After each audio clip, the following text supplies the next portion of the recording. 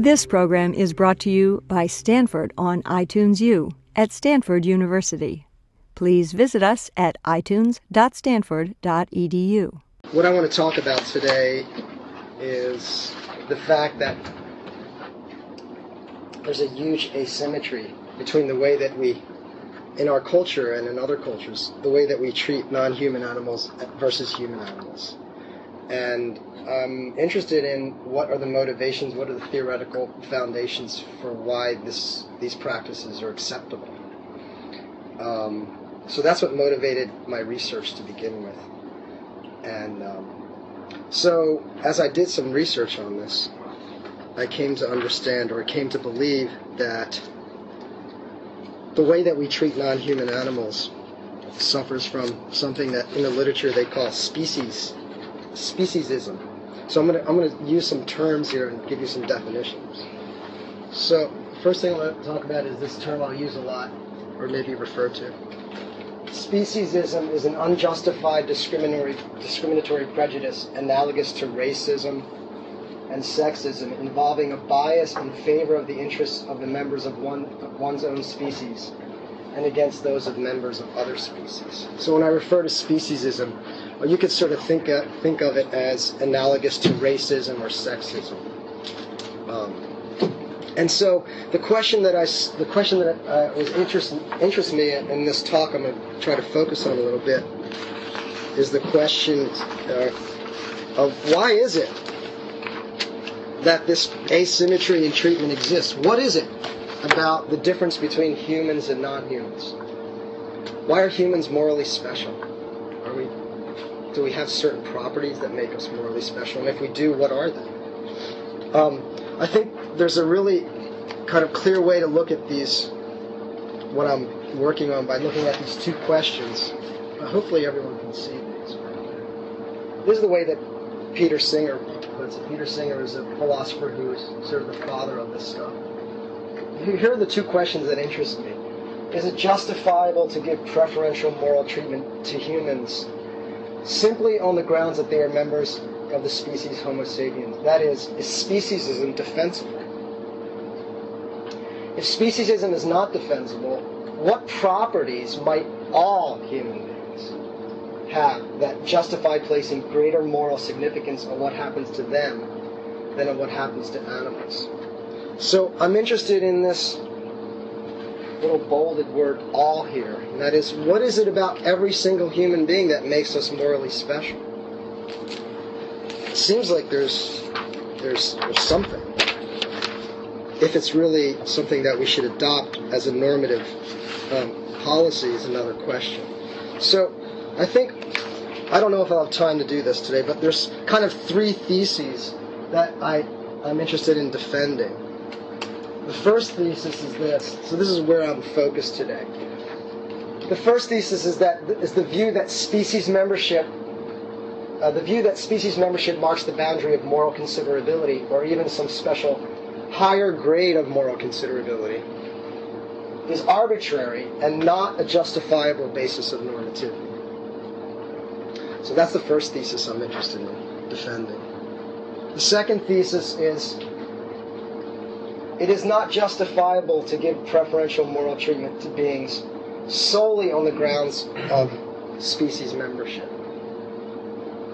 And the third thesis, some people call it radical, and other people have used another word to describe it. Crazy. That's okay, I accept it. A consistent moral theory is one in which moral properties depend primarily, or perhaps even solely, upon sentience and intrinsic cognitive properties of individual organisms.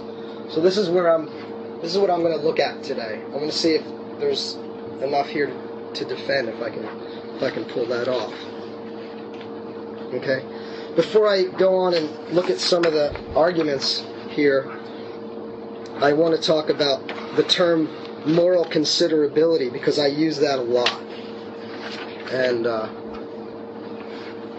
it seems that complex cognitive abilities can and do play a part in the amount of suffering and joy that a sentient organism can experience. That seems pretty uncontroversial. If this is true, then it does seem that it's reasonable that the answers to some questions regarding the moral considerability of certain organisms are dependent upon cognitive properties. Doesn't seem uncontroversial to me. When I use the term moral considerability, here's what I'm talking about. This should be A. Sorry. A being is morally considerable if the being's well-being must, from a moral point of view, be taken into consideration, regardless of whether any other being values the object or its well-being. So the sense of moral considerability that I'm after here is not solely a relational, or not a relational property. It's intrinsic. What do I mean by that? What I'm saying is, look, this pen could be morally considerable. Someone in this room would say, this is my favorite pen and this is important to me morally, and so I give this moral weight.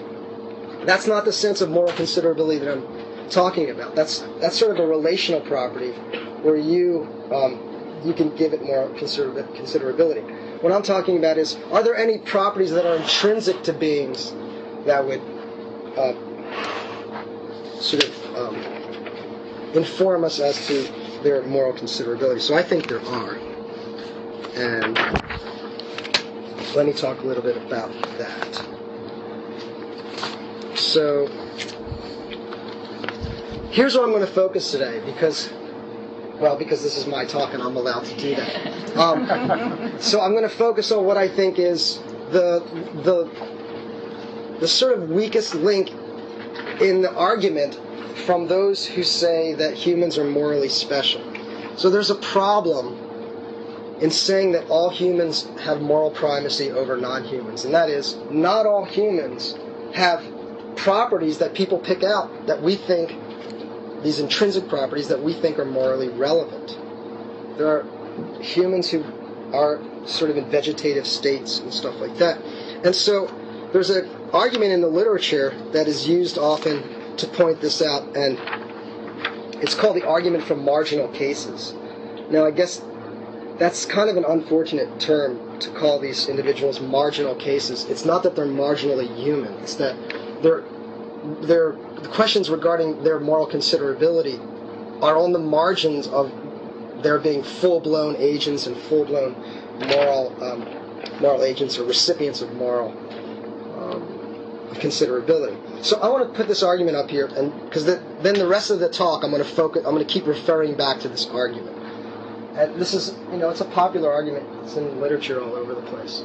So the problem that I'm going to focus on is those human beings amongst us who are severely cognitively impaired.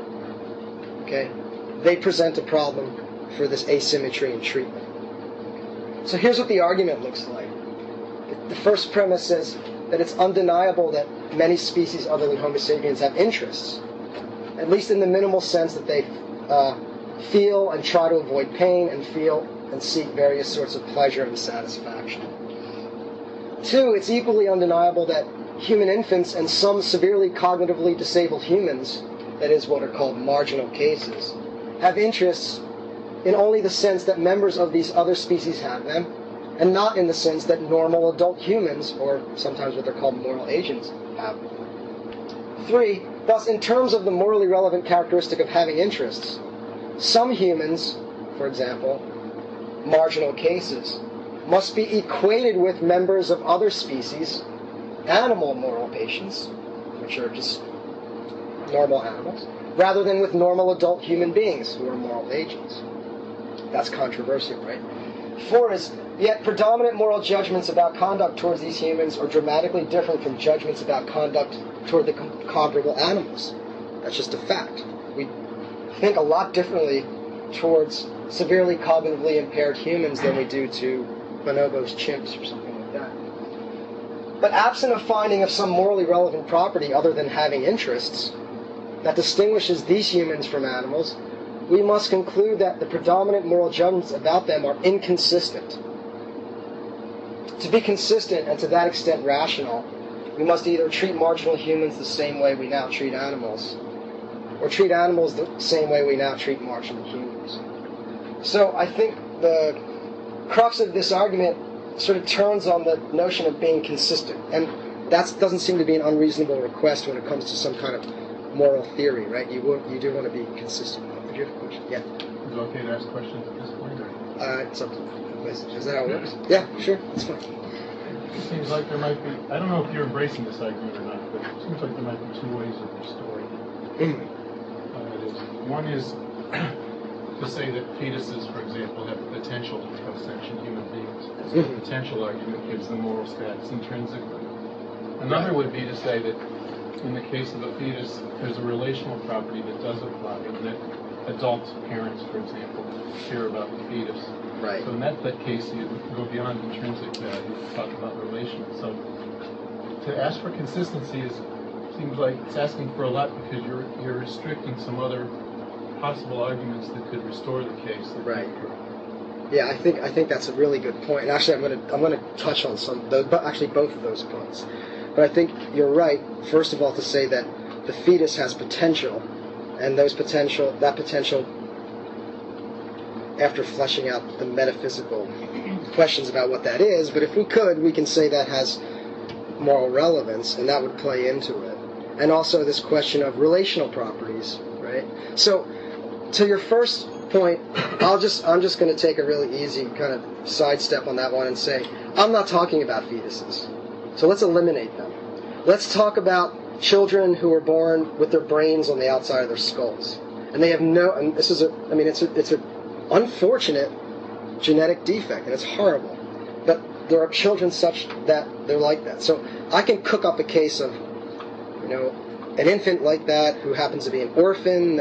I can go there. And those are the ones I want to focus on, because I just need some kind of counterexample to get my foot in the door to show that maybe not all human beings, in virtue of their being members of the species or whatever, have this kind of moral primacy. But I think that's good. And to the second point with regard to the relations, I'm going to talk about that and see, maybe we can talk more and see if I can clarify that. So that's good. 6 says, there does not seem to be a morally relevant characteristic that distinguishes all humans from all other animals. Notice all is important. Of course there are distinguishing characteristics, like we have full-blown language and animals don't. Right? But that's I'm talking about all humans. The conclusion is, and this is a strong conclusion, and I'm not even sure I endorse the conclusion. I'm saying this is a good place to start. We cannot give a reasoned justification for the differences in ordinary conduct towards some humans as against some animals. So, the paradigm case is a congenitally, severely cognitively impaired human being. For example, an infant or child who's severely retarded. That would sort of be my paradigm case. And add that it's an orphan and no one cares about it. So there you have everything you could have in the case. I cooked up the strongest case. Okay, so how do we rescue, how might we rescue the moral primacy of human beings over non-humans? What do people say? Well, here's the first kind of response that most people have. There are a lot of names for this in the literature, but I like the way, there's a guy named Jeff McMahon who is writing on this stuff. I like the way he talks about it. David's familiar with him. Anyway, the view is anthropocentrism, and it says neither animals nor cognitively impaired human beings can be morally assimilated to the other because there are factors in addition to an individual's psychological capacities or intrinsic capacities or potentials, as we were saying, that are major determinants of that individual's moral status and how it may be treated. And animals and the severely retarded differ with respect to some of these factors. So, in a nutshell, the argument is, look, humans are different than animals in some special way. So now my question is, what is that special way? What are the properties that all human beings have that no animals have, that make human beings special? What are some candidates? We wear clothes, but that's not going to be one of them. First of all, here's a problem with anthropocentrism. The question is, what are these non-relational properties? So here's some solutions people have said. Well, humans have souls, and animals don't. Okay? So I'm not going to spend a lot of time with that one. First, because it's improbable. At least to me, I'm sorry to dismiss it so out of hand. But even if it were probable, it doesn't solve the problem for the following reason. And that is, if you have a soul that's immortal, then I guess it doesn't matter too much about what happens to you while you're here, because you're going to live forever, so killing you isn't that bad. It actually releases you to your eternal bliss. Here's another big argument, and we could spend a few hours talking about this one, but I won't. And a lot of philosophers have emphasized rationality. Human beings are rational, and animals are not rational. Humans are the kinds of creatures whose typical members have morally significant properties, for example, rationality, such that those who don't, severely retarded people, they are bestowed this kind of honorary moral status. So the reason why a severely cognitively impaired human being gets moral primacy, even though it is not rational, is because the rest of us are rational. Right? So that human being rides on the coattails and gets in because I'm rational and the rest of us aren't. This is sort of the norm of the species. But there are a lot of problems with this. We feel bad for the retarded person, but not the dog. Now, the case in the literature that people use all the time is the case of the super chimp. The super chimp case is that some chimp just comes along, goes to Harvard, discusses philosophy, smokes a pipe, drinks single malt scotch probably, and this chimp comes along and we say, well, the typical member of this, he's not a typical member of his species, so he's not going to be afforded this kind of moral considerability. That's crazy. Saying the typical member of his species is not rational, so that means we don't treat him with moral considerability. That just doesn't seem right. There are tons of arguments against rationality, and I'm not going to go into them, but when you have, in the question period, feel free to ask me questions about why I think placing moral considerability, hanging your coat on rationality is bankrupt. It's not a good idea. Unless there's people you're willing to sacrifice. Language, but this can't be because not all humans have language. Some humans don't have language at all, and yet we consider them morally considerable. So now we come down to this kind of brute idea. Well, membership in the species Homo sapiens is sufficient. You're just in the club because you're one of us. That's what makes you special. It's just a brute fact. You're Homo sapien, you're morally considerable. It doesn't matter what your cognitive property is. It doesn't matter if you're severely cognitively disabled. It doesn't matter what the story is. If you're Alzheimer's patient, you're in. Right? Okay. So, I have a reply to that, as you might imagine. First of all, there are some problems here. I won't go into them in detail, but we can talk about them. First of all, what is it to be of the same species? It's not clear exactly what species is. Of course, at the macro level, it seems obvious. We sort of have this intuition. We're of the same species. But from the biological perspective, it's not clear exactly what that means. Of course, we all learned in 8th grade that the species, two organisms are the member of the same species if they can reproduce fertile offspring. But there's plenty of counterexamples to that. So the whole notion of species is kind of not clear.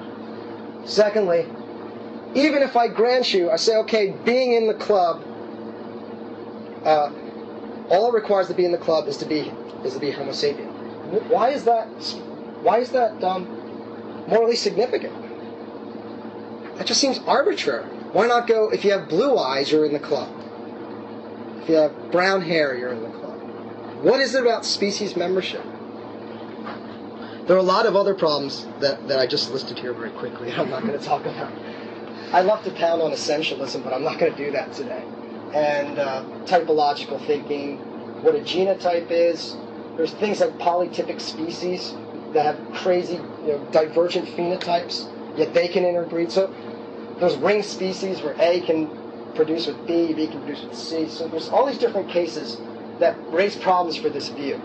I don't think it's really a good place to look.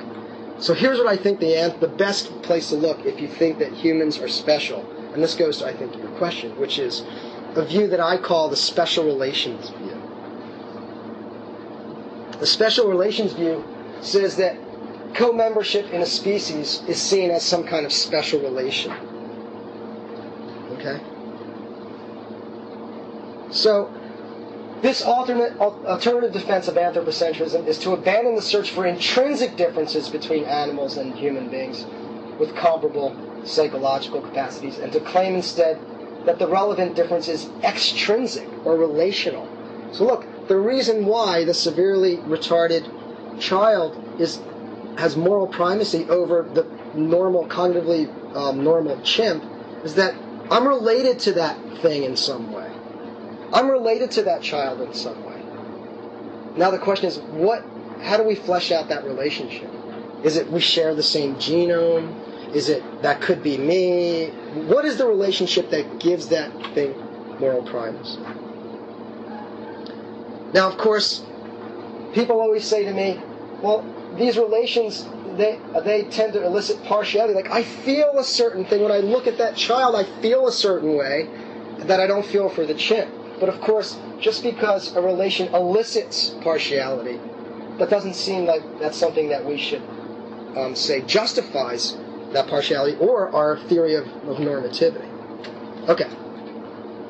So here's what I call the special relations view. And I'll try to finish. I have half an hour. Yeah. Okay. Could I go 15 more minutes? Okay. Here's the special relations view.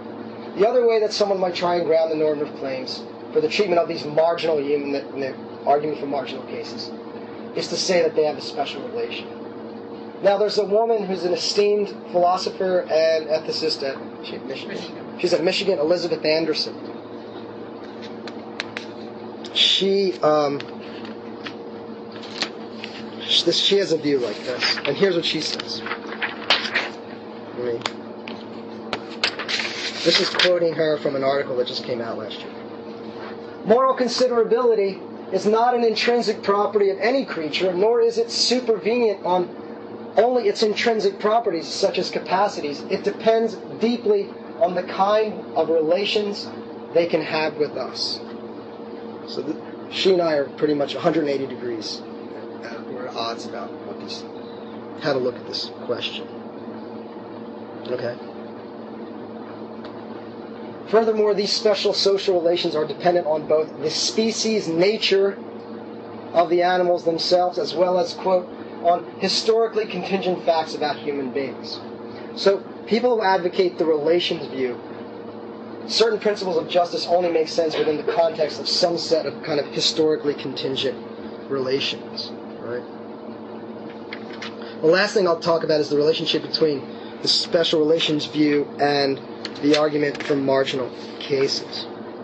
For the advocate of the special relations view, the reason that the argument for marginal cases fails is because it models animal rights claims on human rights claims. Humans are by their species nature fit for living with one another in society. Anderson thinks that the argument for marginal cases fails because it does not recognize that questions of moral considerability are actually questions about contingent human social practices. She argues that the argument for marginal cases is mistaken in that it assumes the view that moral considerability depends upon some set of intrinsic properties that an individual being possesses. I think her critique of the force of the argument for marginal cases is worth quoting here. So I want to put a quote that she has, because of course I want to attack it. So I'm going to put it up here. But I think this is going to what we're talking. So this is a quote from Elizabeth Anderson. Here's what she says about this very thing that I'm talking about. To see what's wrong with this way of thinking, that is the argument for marginal cases, consider the following case. There is some evidence that chimps and parrots can be taught a language, at least up to the linguistic level of a toddler. Let's suppose that this is so. There are some human beings whose potential for language development is limited to the level of the average toddler, and hence no greater than the potential for language possessed by chimps and parrots. It is evident that any human, even with such limited linguistic capacities, has a moral right to be taught a language. If the argument for marginal cases is right in deriving moral rights from individual capacities, then chimps and parrots also have a moral right to be taught a language. The conclusion is absurd. Even where the linguistic capacities of a human and a parrot or chimp are identical, their interests in learning a language are not. It is no disadvantage to the chimps or parrots that their potentials for language are so limited. For the characteristic species life of chimps and parrots does not require sophisticated linguistic communication. It is a grave disadvantage to a human being for its language capacities to be similarly limited. For the species life of humans does require language. Every human being, therefore, has a profound interest in learning a language. This interest is certainly strong enough to ground every human's right to be taught a language. Okay, so that actually has a lot of intuitive pull. It does seem like there's something to what she's saying, and I think that she's right to say that this conclusion is absurd. The only problem is that I don't think the example is good. She's right in what she's talking about, but she's leaving something important out, and I want to press on what I think are just two problems with this. First of all, and this is my own little peccadillo I have here, is I have a problem with words like characteristic human nature, characteristic animal nature. I'm not going to go heavily into it, but I think these are metaphysically suspect categories. I really don't know what a characteristic human nature is. I'm not sure about what that is. I can't really flesh that out. Why does it have to be metaphysical? Can't it just be an empirical claim? It could be an empirical claim about the properties, a statistical generalization of the properties of individuals over a population. Right. And then the metaphysical worry doesn't hold. Yeah, and then I guess another question that would arise is, so now, which properties do we extrapolate upon as statistical abstractions to claim are morally important? And then why are those important? So why do we say, oh, this property? Well, so, it's not a well-fleshed out answer, but it seems like you could take, a statistical model of the way people live and see which parts are salient, which parts are actually doing the work in their lives. Right. Those would be the relevant properties. And what if those same properties are generated by abstractions in non-human populations?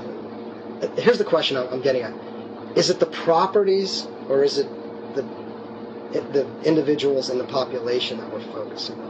So if we're going to just do properties, then I'm fine with them. We'll have Martians come in. We'll have anyone who fits the bill fits in, right? Well, isn't that the super chip example? The super chip case would, that would be. So it seems like that's something that we might be willing to allow. Yeah.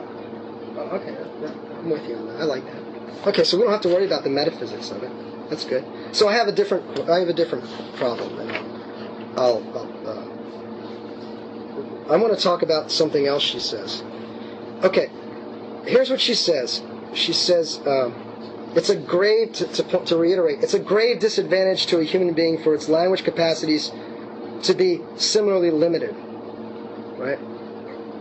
For the species life of humans does require language. Every human being, therefore, has a profound interest in learning a language. Okay. First of all, this just can't be right. There's no way this can be right, what she just said. Not all humans have a right to learn language. Only if they have a capacity to learn a language. There are some human beings whose capacity for learning language is much lower than that of a chimpanzee, say Kwanzi, or the parrot, the African gray parrot, Alex. Right? Now, here's what I'm trying to get at. If we take the any human part seriously, it's just false. It just can't be the case. So, human beings, language adds to the richness and the diversity of our experience, and maybe all human beings have that need, but not all human beings have the capacity for language. So, here's what I'm getting at. Humans whose quality of life is generally indifferent to language possession, they don't have that interest.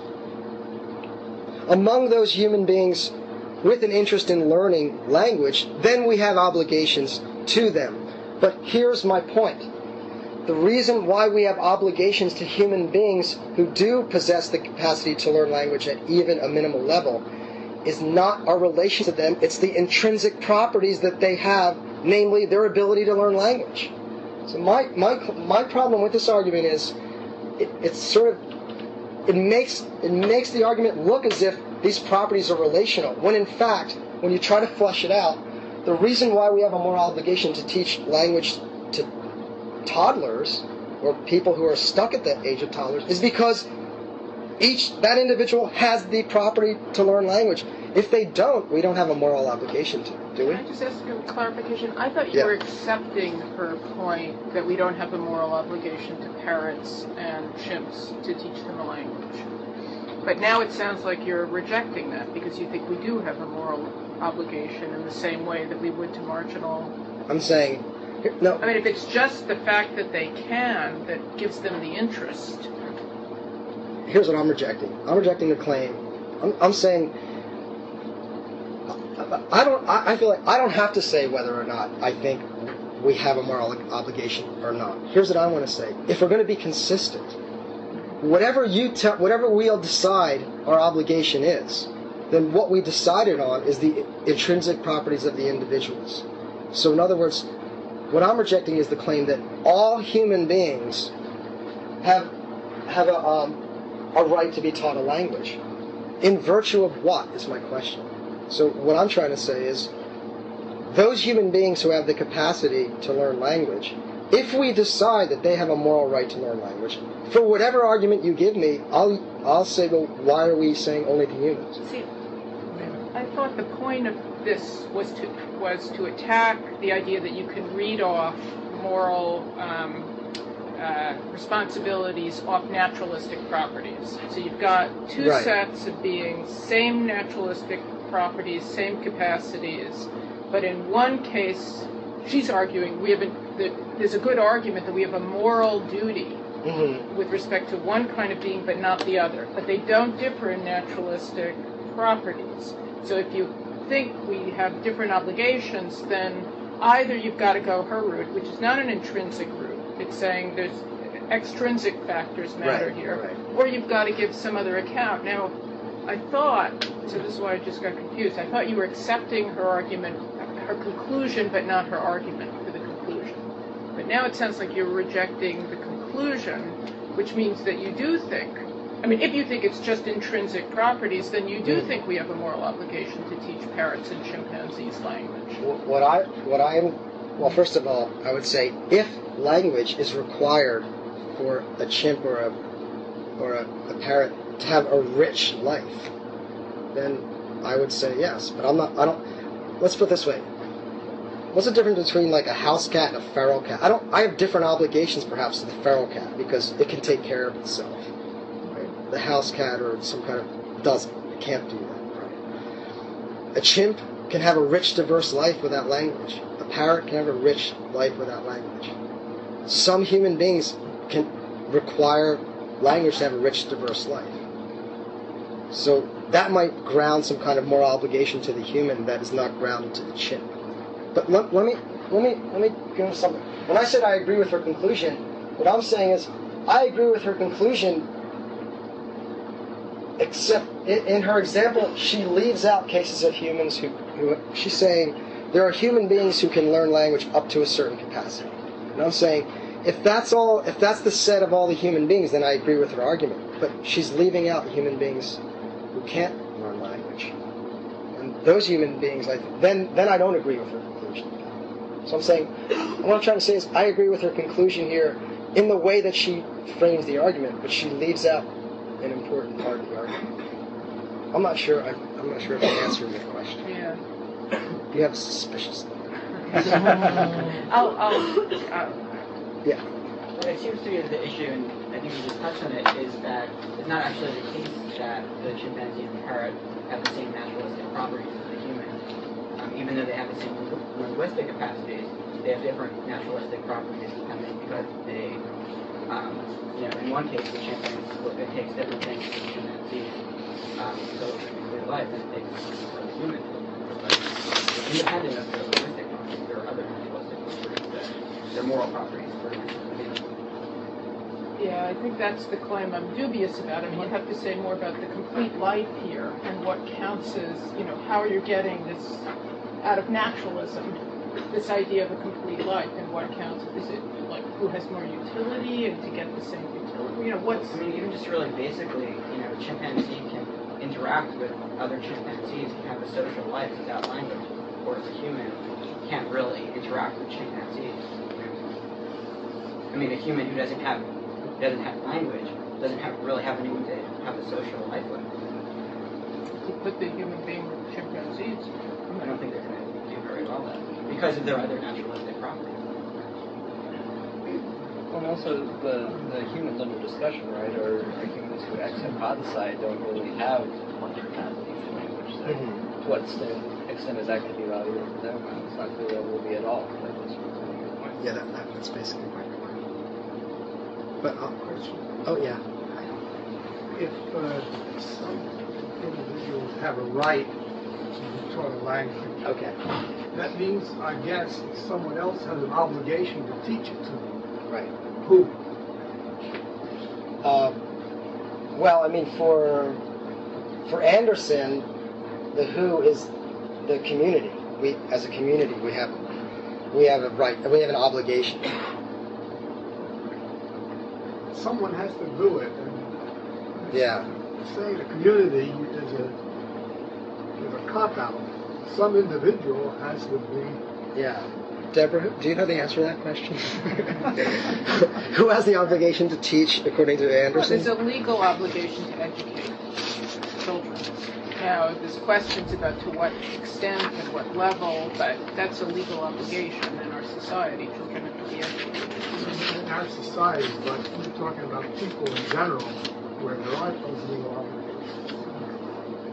I mean, this argument doesn't make sense unless you specify who has the obligation to teach the language. You can't just have a right without someone else having an obligation. Yeah, I don't know the answer to that question. But let me try. I should try to finish up quickly. Or can I keep going? Okay, so I'll leave some time for questions. I'm sorry. Okay, the last thing I want to say before I just dismiss this argument out of hand is to say that here's another problem I have overall with relational arguments of this kind, and that is I think they're speciesist. Here's what I mean by that. Let me give you an example. I'm going to take something that Anderson said, and I'm just going to substitute in a couple words and tell me if you have a problem. Special moral status of whites is best accounted for by the fact that a white person is related to us, has a certain characteristic racial nature, or shares certain historically contingent facts with us that a black person does not. So that's obviously ignorant, bigoted, and racist. And yet, this, to me, seems like the kind of thing that is hidden behind this relational claim, and that is that relational claims of this sort are speciesist. They're unjustifiably speciesist in that they place primacy on human beings solely in virtue of the fact of species membership. And I just don't think that's a good place to rest any kind of claims of normativity. So that's my other problem with Elizabeth Anderson. Okay, now, quickly I'm going to move on. If you hadn't, that stuff in the beginning I said that was crazy? If you thought that everything I did so far was crazy, you haven't seen anything yet. Hopefully you haven't seen the crazy stuff. It hasn't been up there yet. Anyway, let me just say that here's what I focused on after this. So I started thinking, well, maybe the thing that makes people, or makes organisms, beings, morally considerable are these certain intrinsic properties. And this kind of makes sense. So from a simple example, I kick a rock or I kick a kitten. What's the difference? Why am I morally reprehensible if I just wantonly kick a cat? Because it has properties that the rock doesn't. That seems to be the answer. It has nothing to do with whether or not I violated some categorical, hypothetical, Kantian, whatever. No, it's just because the cat feels pain. Period. That's what's wrong with it. So I started thinking, what are some other properties that beings and organisms would have that would make them morally considerable at different levels. So if I thought, for example, if I put something in a cage, if I put you in a cage and I say to you, don't worry, I'm going to open the cage in 5 minutes. I'm just playing a little game. You're going to reduce your anxiety. But if I take an animal, a non-human, and put it in a cage, and it doesn't understand when I say, I'm going to take you out in 5 minutes. The fact that it does not share that linguistic sophistication and understanding is morally relevant to me putting it into a cage. So I started thinking, there are probably a lot of properties that are morally relevant that are actually not only sentience, but cognitive properties as well. Now, Peter Singer, I keep referring to crazy and people who are controversial. Peter Singer says, here's the kind of things that I'm thinking about when he says, these are things that if creatures have them, they're morally relevant. Rational, self-conscious, future-oriented preferences, self-awareness, aspirations for a life, the conception of oneself as a living being with a future, possessing a life that is biographical and not merely biological, conscious states that are linked over time, forward-looking desires that extend beyond periods of sleep or temporary unconsciousness, for example, a desire to complete my studies, a desire to have children, or simply a desire to go on living, in addition to desires for immediate satisfaction or pleasure. So, Singer, in his book Practical Ethics, just throws this out there and says, this is sort of what I'm talking about, and he moves on. So, I decided, well, let me see if I can sort of quantify this stuff. Let me see if I can get a little bit clearer on what these properties might be that Singer's after, that says if a being has them, then they're morally relevant. Okay? So, regarding the ethical implications of sentience and certain cognitive capacities, it seems that one way to frame the question is this: what do our best theories of cognition tell us about the mental attributes of animals, and which of these attributes are morally significant? However, that's not the way I attack the problem. I thought of the question in a different way, and I just thought of it like this. What are the cognitive properties that, if anything, fills that bill, then that creature has moral considerability? So I don't care if it's what it's made out of, I don't care if it's a Martian, I don't care if it's silicon. All I'm saying is, what are the properties that, if something has them, that particular individual would be morally considerable? So I started out, and I found a matrix by a guy named Gary Varner at the University of Texas, and he had a matrix in a book, and this is what it looked like. Now, I'm calling this Matrix 0. This matrix lists 6 comparisons between normal humans and various animals. Indicates whether scientific evidence for the comparison has been found, indicated by a plus. Sought but not found, indicated by a minus sign. Or not carefully investigated, with the question mark. So, for example, do earthworms have nociceptors? Nociceptors are those nerve cells that fire only in instances of pain, or they're associated with pain. They're not identical. Well, maybe they are. I don't know, but they're pain-related. Earthworms, we don't know. Insects, probably not. Cephalopods, fish, reptiles, we don't know. Birds and mammals, yes, have nociception. So you go down central nervous system, nociceptors connected to central nervous system, opioid receptors. Opioid receptors are very important in these studies because if opioid receptors are kind of analgesics, they're released. The opioid receptors are released in response to pain, and so it seems to be the case if they're selected for a reason, and they're selected for because pain is present. So they're important. Response modified by analgesics, so they torture something and then they give it some analgesic and it calms down. It seems to be an indication of pain. Response to damaging stimuli is analogous to humans. So here's the chart. Here's the way it looks. Mammals, of course, are all in. Birds, a question mark about their central nervous systems being connected to nociception. Reptiles, same thing. And as you can see, as you come down to the earthworm, the only thing we really know is that they have opioid receptors. Yeah.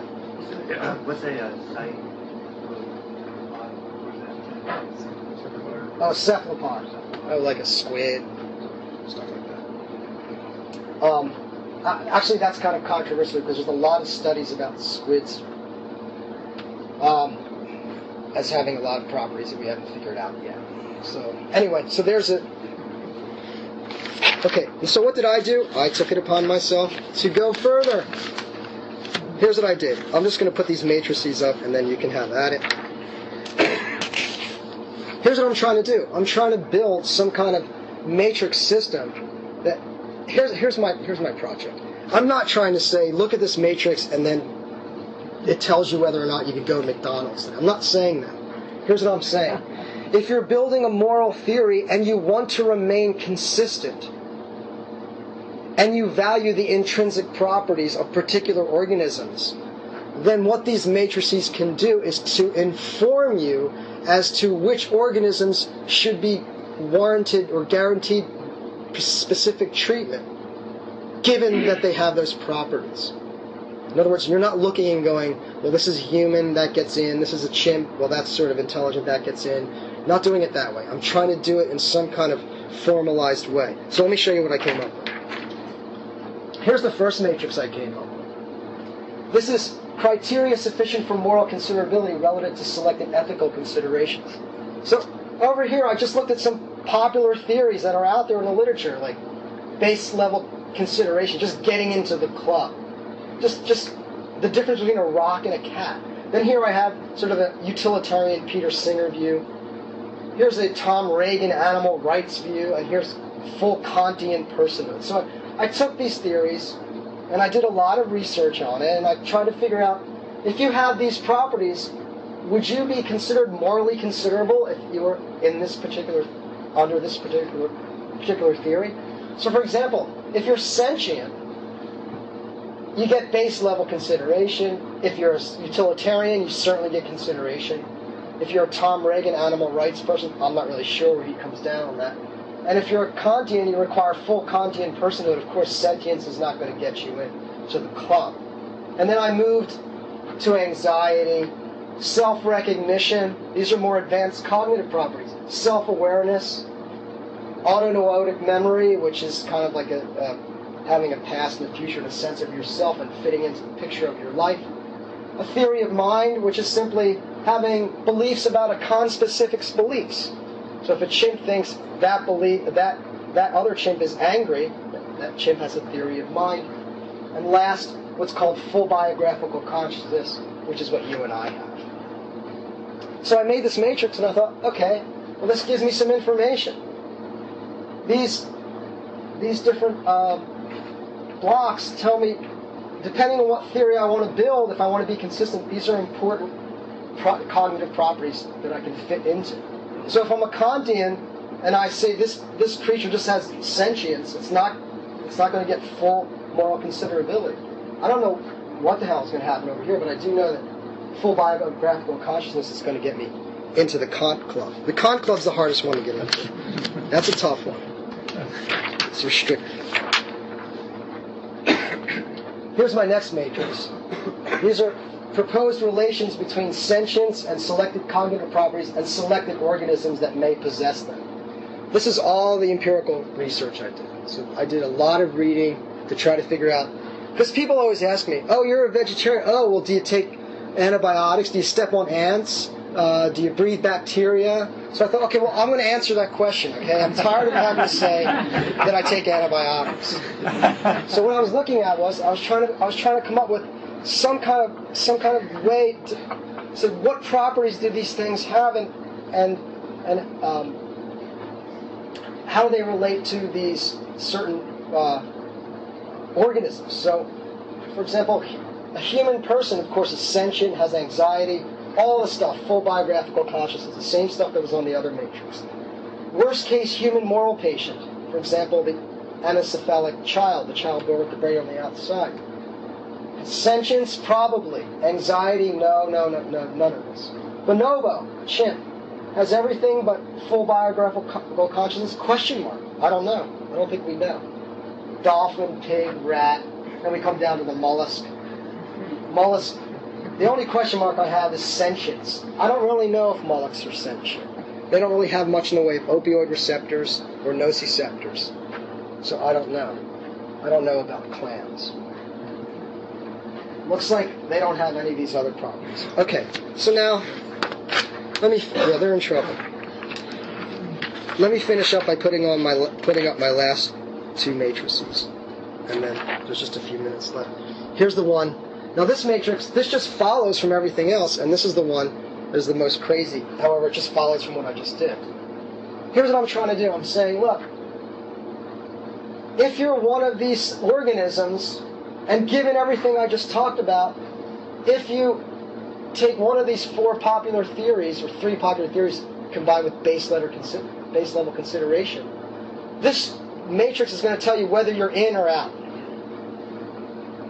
So, what am I saying? I'm trying to say here, if you're a utilitarian, then you're in, humans are in, worst case moral patients may or may not be in, depending on your theory, if you're Singerian or something else. Bonobos, bottlenose, pigs, all the way, mollusks, I don't know. But if you're a Kantian, human persons, you're in, worst case moral patient, probably not, everything else. So I'm trying to generate some kind of matrix that has to do not so much with practices, but with moral theories. And saying, here's what I think the value of this is if you're generating a moral theory, or you're researching a moral theory, and you want to remain consistent with regard to intrinsic properties that certain organisms most probably have, and the relation to our treatment of them, this can be very informative. At least it is to me. Okay, last thing I'm going to do, I promise, is my last thing. The last thing I'm going to put up here is what I think is an application. How would you use this? How would someone like me use this matrix? And I have a matrix that I want to put up here. Let's talk about animals as subjects of non-consensual, harmful, or painful experimentation. Let me tell you what happens every day in this country. The government regulates animal-based toxicity tests. Okay, what does this involve? Many of these tests cause paralysis, swelling, and ulceration of the skin or eyes, mouths, convulsions, and seizures of animals like rabbits, bleeding from the nose, mouth, and genitals. Military does testing in wound labs. What do? They take large mammals like sheep and they shoot them. They hang them up and just shoot rifles at them. They also do studies on chimpanzees. We also do things like test products, cosmetics on rats, mice, guinea pigs, rabbits, and other animals. One of the most common tests is called the LD50 test, which means lethal dosed 50. It's a test to determine what dosage of a particular product kills 50% of the animals. Another test they do to rabbits is called the Dre's eye test. What do? They take some kind of thing like cleanser and they pour it in the eyes of rabbits. And they just see how long it takes for the eyes to dissolve. This is done with no anesthesia. Now, these are practices that go on every day, and if they went on with human beings, we would not accept them, but we accept them, and the question is, why? And for most of us, the answer is, because they're not human. And I just think that's a bad answer. And so, here's an example of a matrix that might have some application. To be the subject of a non-consensual, harmful, and painful experiment. Human person, no. Worst case moral patient, question mark. I'll explain that in a second. I'm not some kind of crazy like Nazi or something. I'm just saying I have a reason why that's there. Bonobos, no. Bottlenose, no. Everything, no.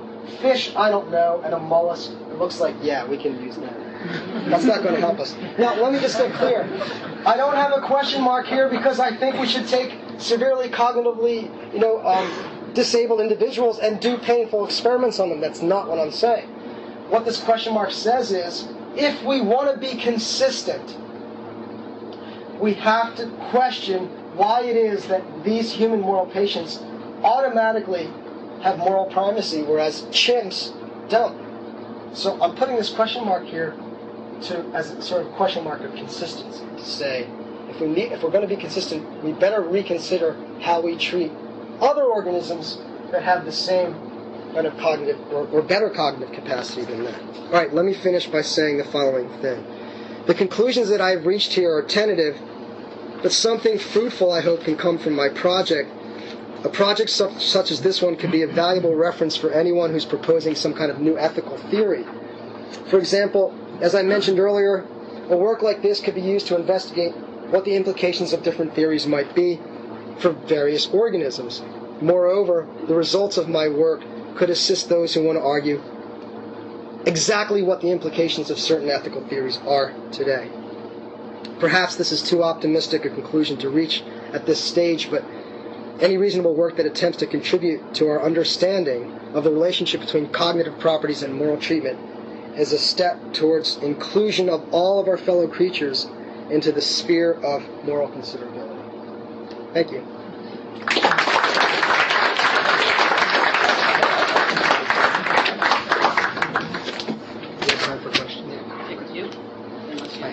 We have no indication that mollusks can feel pain.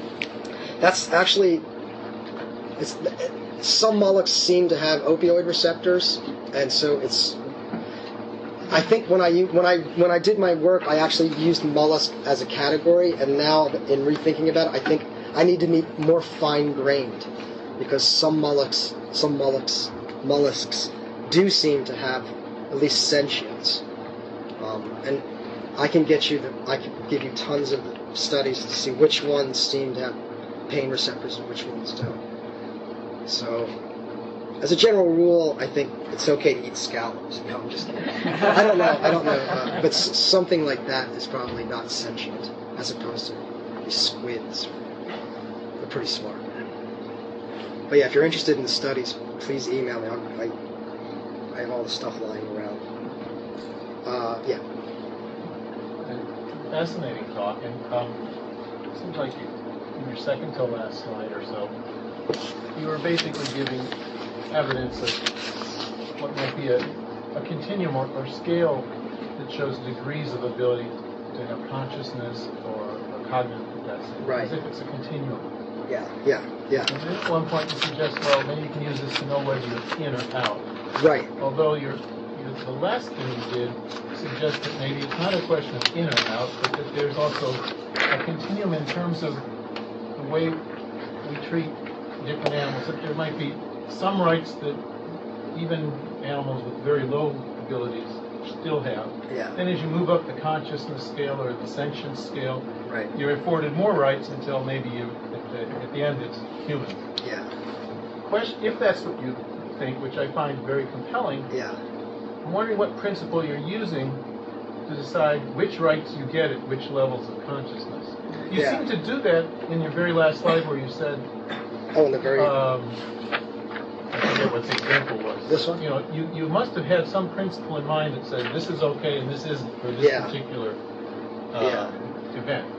Oh, so when I did this one. Yeah. So when I did this matrix, what I was thinking about was something like a Peter Singer kind of utilitarian view. So I sort of pick a view in general and applied that to a particular problem. So I admit that I sort of front-loaded it because that was the view that I was adopting for this. But I think that you could generate this kind of matrix could be generated with whatever, pick your favorite ethical theory and run it through the matrices, and whatever principles that theory has will generate certain. I'm wondering whether for any given theory it's binary. Mm-hmm. You're either in or out depending on some critical level. But what you might be suggesting is that kind of a meta theory that says that as sentience or consciousness increases, then there's more and more rights to which you should be. I think that's really where. But that wouldn't involve any single theory like Singer's. Yeah. I think you're right about that. That's a good point. And I think that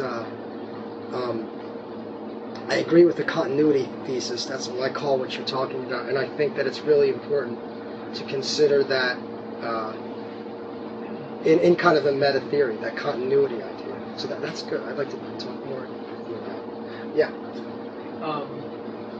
You kind of approach this as like being consistent in your moral views, right? And well, let me just say something. I think a moral theory, one of the virtues of a moral theory, which I think this is uncontroversial, is that it's consistent.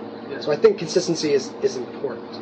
Yeah, no, obviously, but I guess with looking at the whole marginal cases. Yeah.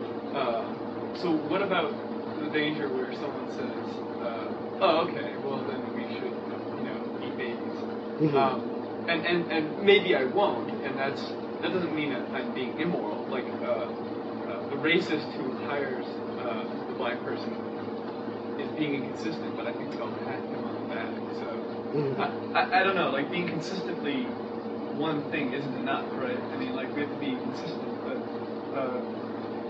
why is treating an infant differently than a chimp any more than inconsistent? Is it any more than inconsistent? Because then the conclusion would be then maybe we should treat infants like we should treat chimps instead of the reverse. Right. Okay, I'm okay with that. Okay. But That's I fine. mean, Okay. No, that's not. I mean, obviously you're not okay with it. There's something. No. I'm saying. Here's what I'm saying.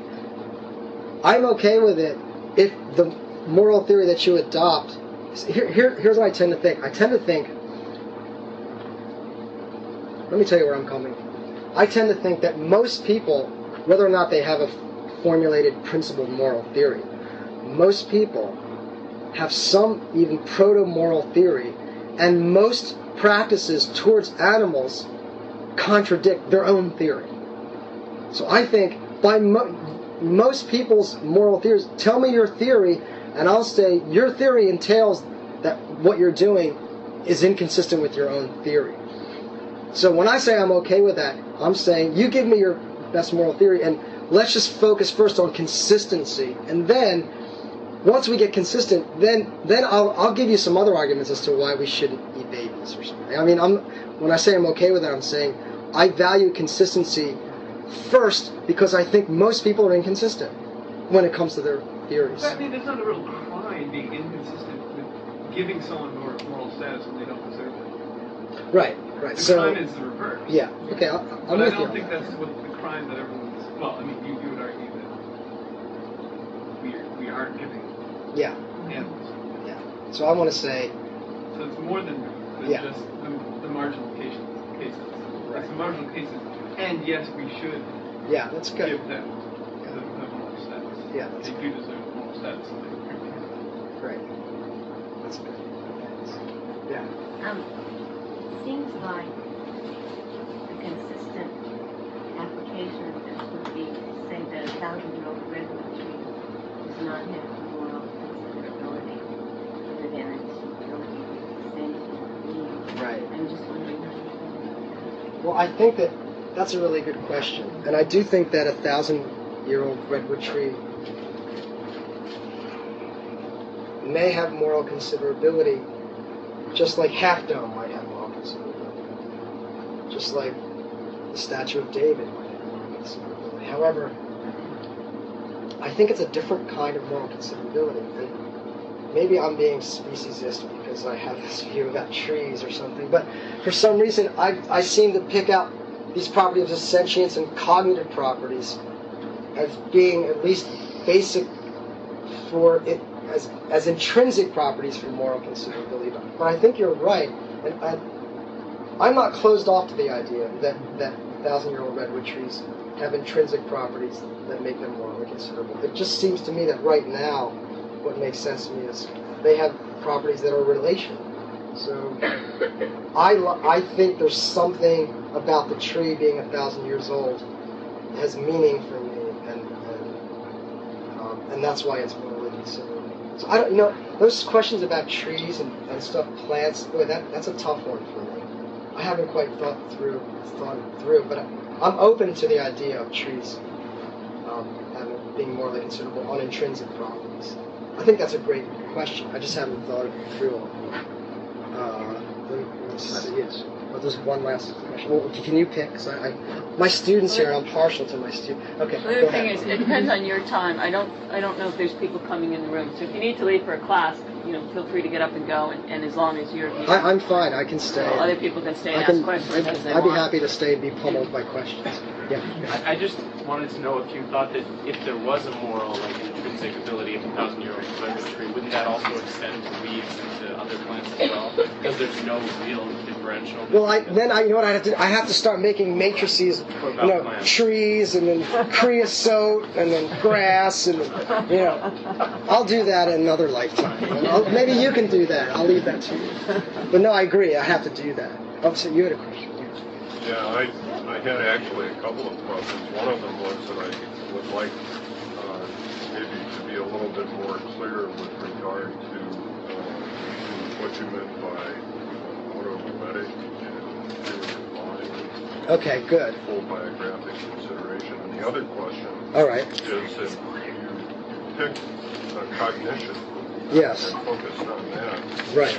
And the only emotion that you identified was anxiety. Right. What about empathy? I have to say that's really good, and actually in my dissertation I have passages on on different emotions. But the reason why I picked anxiety to put into my matrix today is because it's an important emotion with regard to being the object of treatment. I mean, empathy is important too with regard to how you're going to treat something. But what I was thinking, the reason I picked anxiety out, sort of for this talk, is because if you have a creature, let's say, who has the capacity for anxiety, and another creature that doesn't, all things being equal, that creature who has that particular property of anxiety requires different treatment when I put it in the cage or I separate it from its family or something. So that's the reason why I focused on anxiety. However, suffering is related to the anxiety. However, I agree with you. There's a range of emotions, and there's a lot of great stuff in the literature. In fact, Darwin wrote a great book about animals and emotions, non-human animals and emotions. Anxiety is a natural choice for a graduate student. Yeah. Yes. Anxiety, fear, and guilt. The three things that drive graduate students. But let me go back to your other question about these properties, and just to talk very quickly, because this can kind of get, just to give you an idea of what I'm talking about. So, I think this is what we were talking about. So, let me just gesture at this point at what I mean by these things. So sentience, I just mean the ability to experience pain or pleasure. So that's pretty basic. And anxiety would be an emotion associated with fear, let's just say. Self-recognition, there are studies in which they take bonobos, and everyone's sort of seen these self-recognition studies where they put a little mark on the chimpanzee's forehead, they stick it in front of a mirror, and certain species actually rub their foreheads and other species rub the mirror. So these types of studies are supposed to be indicative that the particular beings have a sense of self. In other words, that reflection is of me, right? Which is different than there's another chimp. That's what my cat does. My cat growls at itself. Self-awareness, that seems pretty obvious. Like awareness of yourself as a self, as an intimate individual entity. Something like that. Autonoetic memory would be something like, not only, so autonoetic memory it requires self-awareness, but it also requires that your awareness of yourself is tracked over time. So you can think, yesterday this happened to me. Right? So you might say of course, look, any behavior that I explain, there are tons of behavioristic models that can just explain it all away. But let's just say that behaviorism, it might be wrong. Maybe I'm crazy. But let's just say if behavior is wrong, and I have a dog, and every time I hit him with a newspaper, the next day I raise the newspaper, the dog cringes. Well, of course, you could say that's a stimulus response model. But some people might say, here's another explanation. It has some kind of autonoetic memory. It remembers the paper being hit, it associates it with the pain. So what I'm getting at is, if there is that kind of cognitive capacity in an individual, that adds to the way that we have to think about our treatment of it. Because it's different. If I have a dog, every time I hit it with the paper, the next day it's just like, duh, duh, and it doesn't remember, then when I take out the newspaper, I don't have to worry about it having anxiety, because all it remembers is nothing. It doesn't remember it. What do I mean by theory of mind? By theory of mind, I mean the following thing. In the literature, I mean, this isn't my nomenclature. In the literature, a theory of mind is simply this. Anytime that a cognizer holds a belief, let me just put aside belief problems, but anytime a cognizer holds a belief that involves the mental state of another cognizer, that's called having a theory of mind. That's all that means. So, for example, you might look at someone and say, "Oh, you see me outside and I'm crying," and you say he's sad. You have a theory of mind because you've postulated about my mental state. So you have a theory about what's going on in my head. And some chimps, actually, there have been some studies where, I'll just show you an example. Some chimps who do something like this. Let me just show you quickly. And of course, none of these studies is conclusive. It's all controversial, and the behavior is just ripping them apart. But of course, so you have an experimenter, and this person has a bag, and that bag is associated with having an injection for an inoculation for a vaccine, and the person has a lab coat on. And here's a chimp, and this chimp sees this particular experimenter coming down the hallway. There's a wall here, and here is another chimp. This chimp sees this experimenter, gets a grimace on its face, starts gesturing towards this chimp in an agitated way. What's the explanation? The explanation is this chimp thinks this guy doesn't know this guy's coming and I better tell him. If that's really what's going on, that's a hell of a sophisticated, then that's the theory of mind. It might be wrong. It might be purely behavioral. Add to that they also show that when the first chimp recognizes that the second chimp knows what's going on, he doesn't. Oh, that's good, yeah. So as soon as this chimp recognizes that this one understands that the guy with the needle is coming, then he stops behaving. That's good. Thanks. So that's what I mean by theory of mind. And then full biographical consciousness is what we have, which would be having all of this stuff plus abstract thought, like abstract mathematics or dreams or science fiction, advanced kind of like abstract thinking. Full biographical consciousness just needs the extreme rational agents that we are, that kind of. So that's what I meant by all that stuff. And I have tons more on this. Were there any other questions? Put matrix 2 back up. That's where you take the Oh yeah, you know. That one? Okay, I'll find it. Here it is. I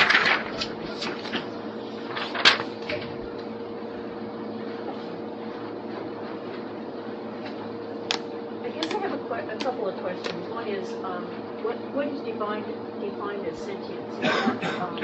Because, for example, a worm, you had a worm on one item where you said it doesn't have, don't change the chart. Okay. This is the chart. It doesn't have a sense of pain, but it certainly has a sense of being touched and withdraws. Right. Why would we think that's not transmitted by a pain receptor? Well, as far as the earthworms go, what I had on that other chart was that there is evidence of opioid receptors in earthworms, but there's no evidence of nociceptors, and nociceptors are associated with being nerve cells that just function for pain. Now, I'm not claiming, look, I agree that if I go up to an earthworm and if I have a lighter or something, it's going to try to get away from the heat, right? So you can look at that behavior and say, well, that behavior is consistent with a creature who experiences pain. And so that's one explanation of it. What to do is is to investigate scientifically. And it seems like to me the best and only way we have to do this, the best model we have is to go, here are human beings. We're pretty sure that human beings have these properties. Let's use the human being as a model, and let's look and see if there are homogeneous organs and systems. And so when we go down the line, when we get to an earthworm, a flatworm or something, and a regular earthworm, we go, that doesn't have nociceptors, it doesn't have any of these things. The only thing it has is opioid receptors. So then I put a question mark saying, it's not enough for me to feel confident to say that it feels pain. Because there's another explanation as to why it runs away from the light, or it could just be a stimulus response. So all of this that I did, I was trying to be as scientifically reputable as possible. Now, between you and I just don't feel right lighting an earthworm on fire just because I feel like it. I don't know why.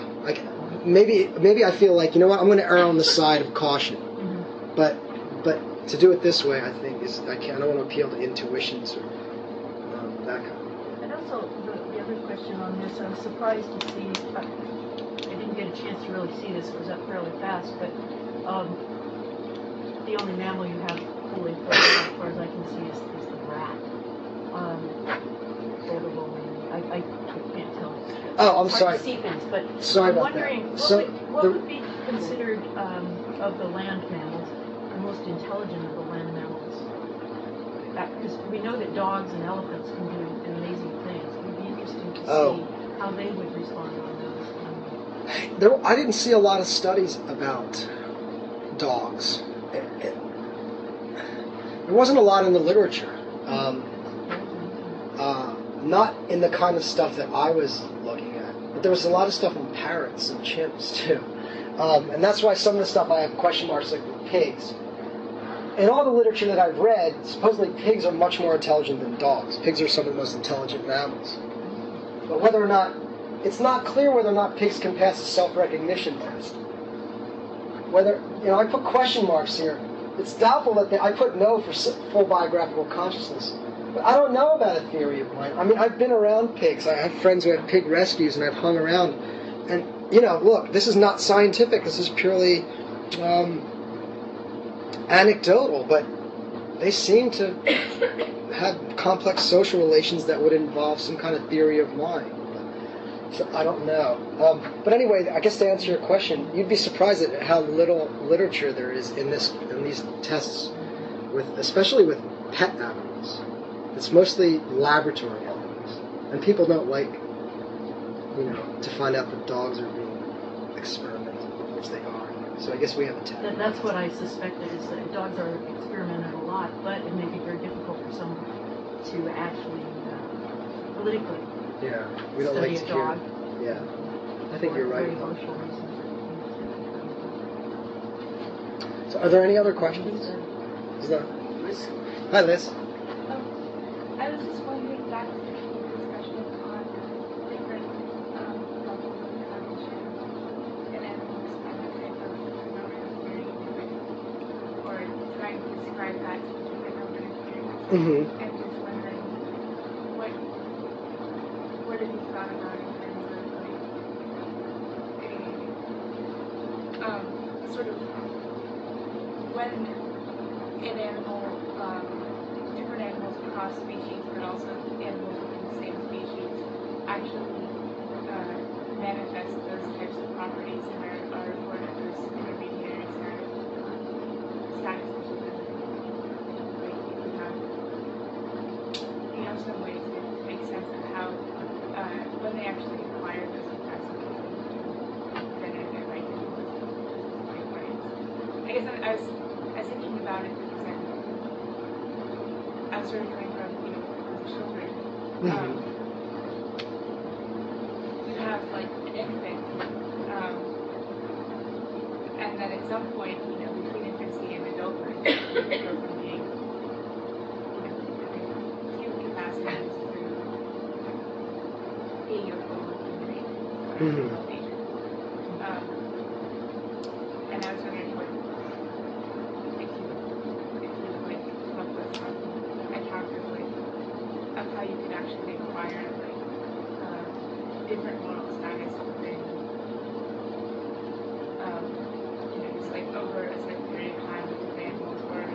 species with it. I think, let me see if I have exactly what you're saying. So, are you saying, no, look, I think what I'm trying to do with this work here is to say that given any particular organism, if I assess the properties, the intrinsic cognitive properties of that organism at any time t, then that will give it some kind of cognitive property quotient, or just some way to add it up, and then at that point it will fit somewhere in the story of how it should be treated. Now, I think that maybe you might be asking me, do I have a theory or story about? Are you asking me, do I have a theory about how these properties arise and then how they're related to treatment? Or I'm not exactly sure. Or like, sorry.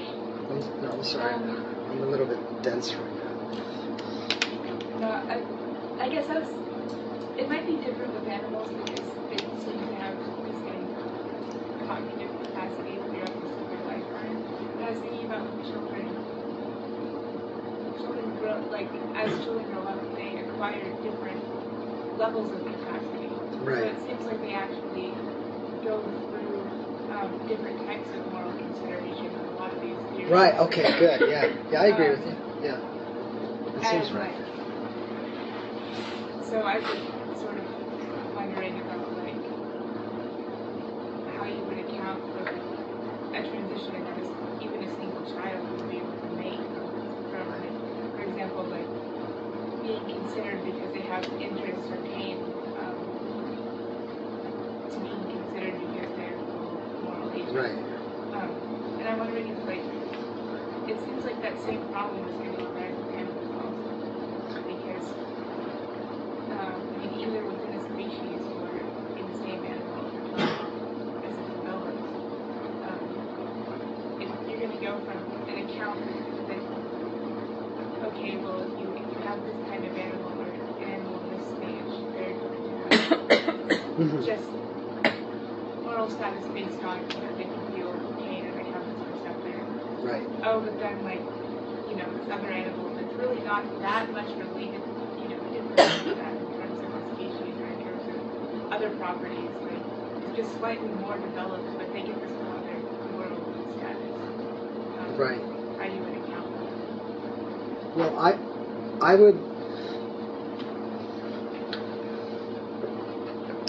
So, like I said, if you have one organism, I don't even need to use species. If I have one organism of any species and it has particular cognitive properties, and then I have another organism of whatever it is and it has different cognitive properties, it may be the case that they get different moral treatment depending on which theory values which properties. But as a sort of overall, as the guy was saying, as overall meta theory, how they acquire the properties or their position in the moral theory, that's just relative to whatever properties they have. So let's take, for example, the child.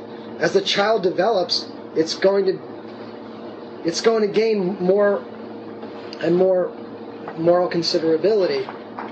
When it reaches a certain level, it might be topped out, let's say, full biographical consciousness. But,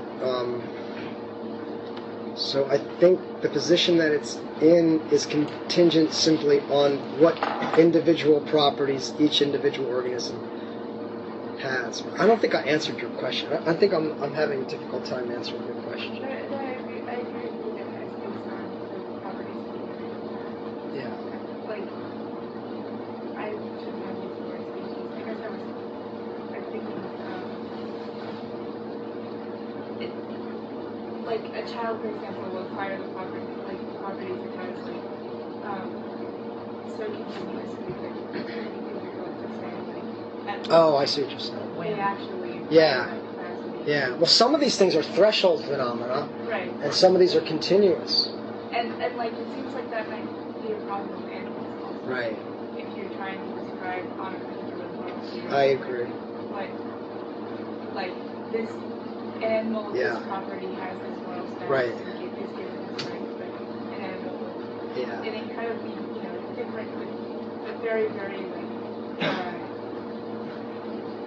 small distinctive change in capacity in our Right. moral status. Yeah. Yeah, that's a really good question, and I don't know. Once we solve the mind-body problem, then we can answer that. So, talk to me in 50,000 years. What's that? We treat an infant differently Sure. than a 5-year-old.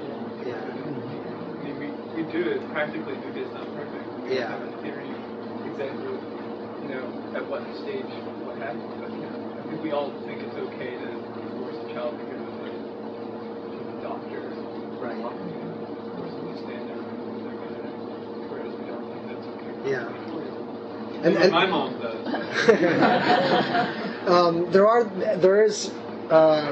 There are some properties that seem to be threshold phenomena. For example, one of the other studies that's very popular, maybe everyone has read it or knows of it, the false belief task, where you have a child who can attribute a false belief to a conspecific, to, for example, his or her mother, and there seems to be a point at which it just happens.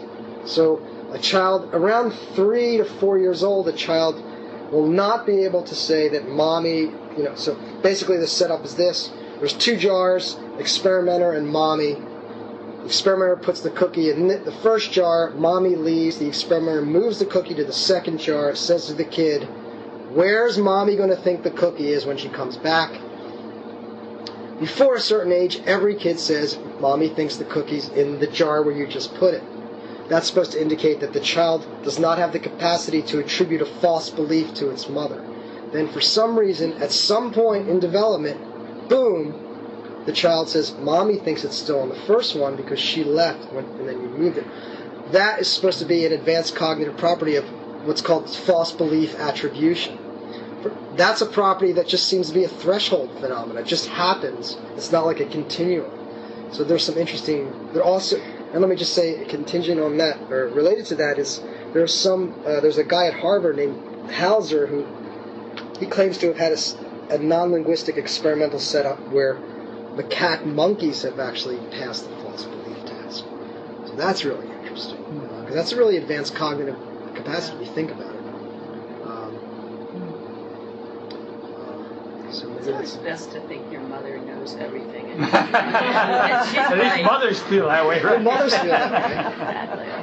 Exactly. Yeah. One more? Can you handle I can do one more question. This One is more. like a personal question for you, but This is my student, so I have to answer this question. all of your work is pretty empirical. It's like, this is what we've learned about animals.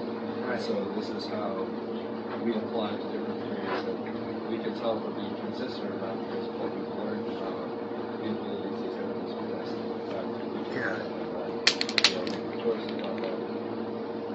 But after learning all of this that you have about animals and where they all stand in this continuum, is there at least a practical moral theory that you advocate or that you endorse as a result of what you've learned?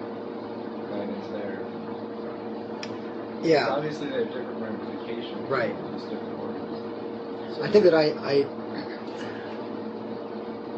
tend to lean towards some kind of consequentialism. I tend to reject the problem that I have. Look, I guess my answer to your question, the straight answer is, I don't have a particular moral theory that, in general, like as an overarching theory that covers all my cases. I tend to be more of a consequentialist, and I have reasons for that I can get into with you. But I tend to reject a lot of the Kantian notions because the Kantian notions are so restrictive with regard to rationality and the requirements to be a Kantian agent, and the reasons why Kantians think things are bad just don't sit well with me. Like I said earlier today, if you're a Kantian, the reason why it's wrong for me to light my cat on fire is because it devalues humanity in some way. And I think the answer is because the cat feels pain. QED, that's the story, right? So those kinds of things bother me. Of course, there's counterexamples to consequentialism that bother me as well, but I tend to lean towards consequentialism. And I do have my own kind of ideas of personhood and a moral theory related to personhood and these properties. But in general, I didn't think for our answer today, I'd say I tend to find myself being more consequentialist. Oh, that was great. Oh, that was interesting. Thank you. Thank you.